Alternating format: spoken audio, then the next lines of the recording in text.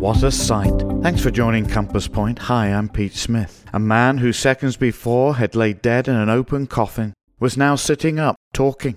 No wonder Luke records in chapter 7, verse 16, "Then fear came upon all, and they glorified God, saying that God has visited his people." It seems that this was the first time that the Lord Jesus had raised the dead. Luke adds in verse 17, "And this report about him went throughout all Judea." Everyone started to speak about the life-giver. I was wondering as they considered who this man in their midst truly was, how many fully appreciated that God had indeed visited their city that day in person. They described Jesus as a great prophet, but he is far more. In John 11 verse 25 he said, "I am the resurrection and the life." Join us again soon at Compass Point.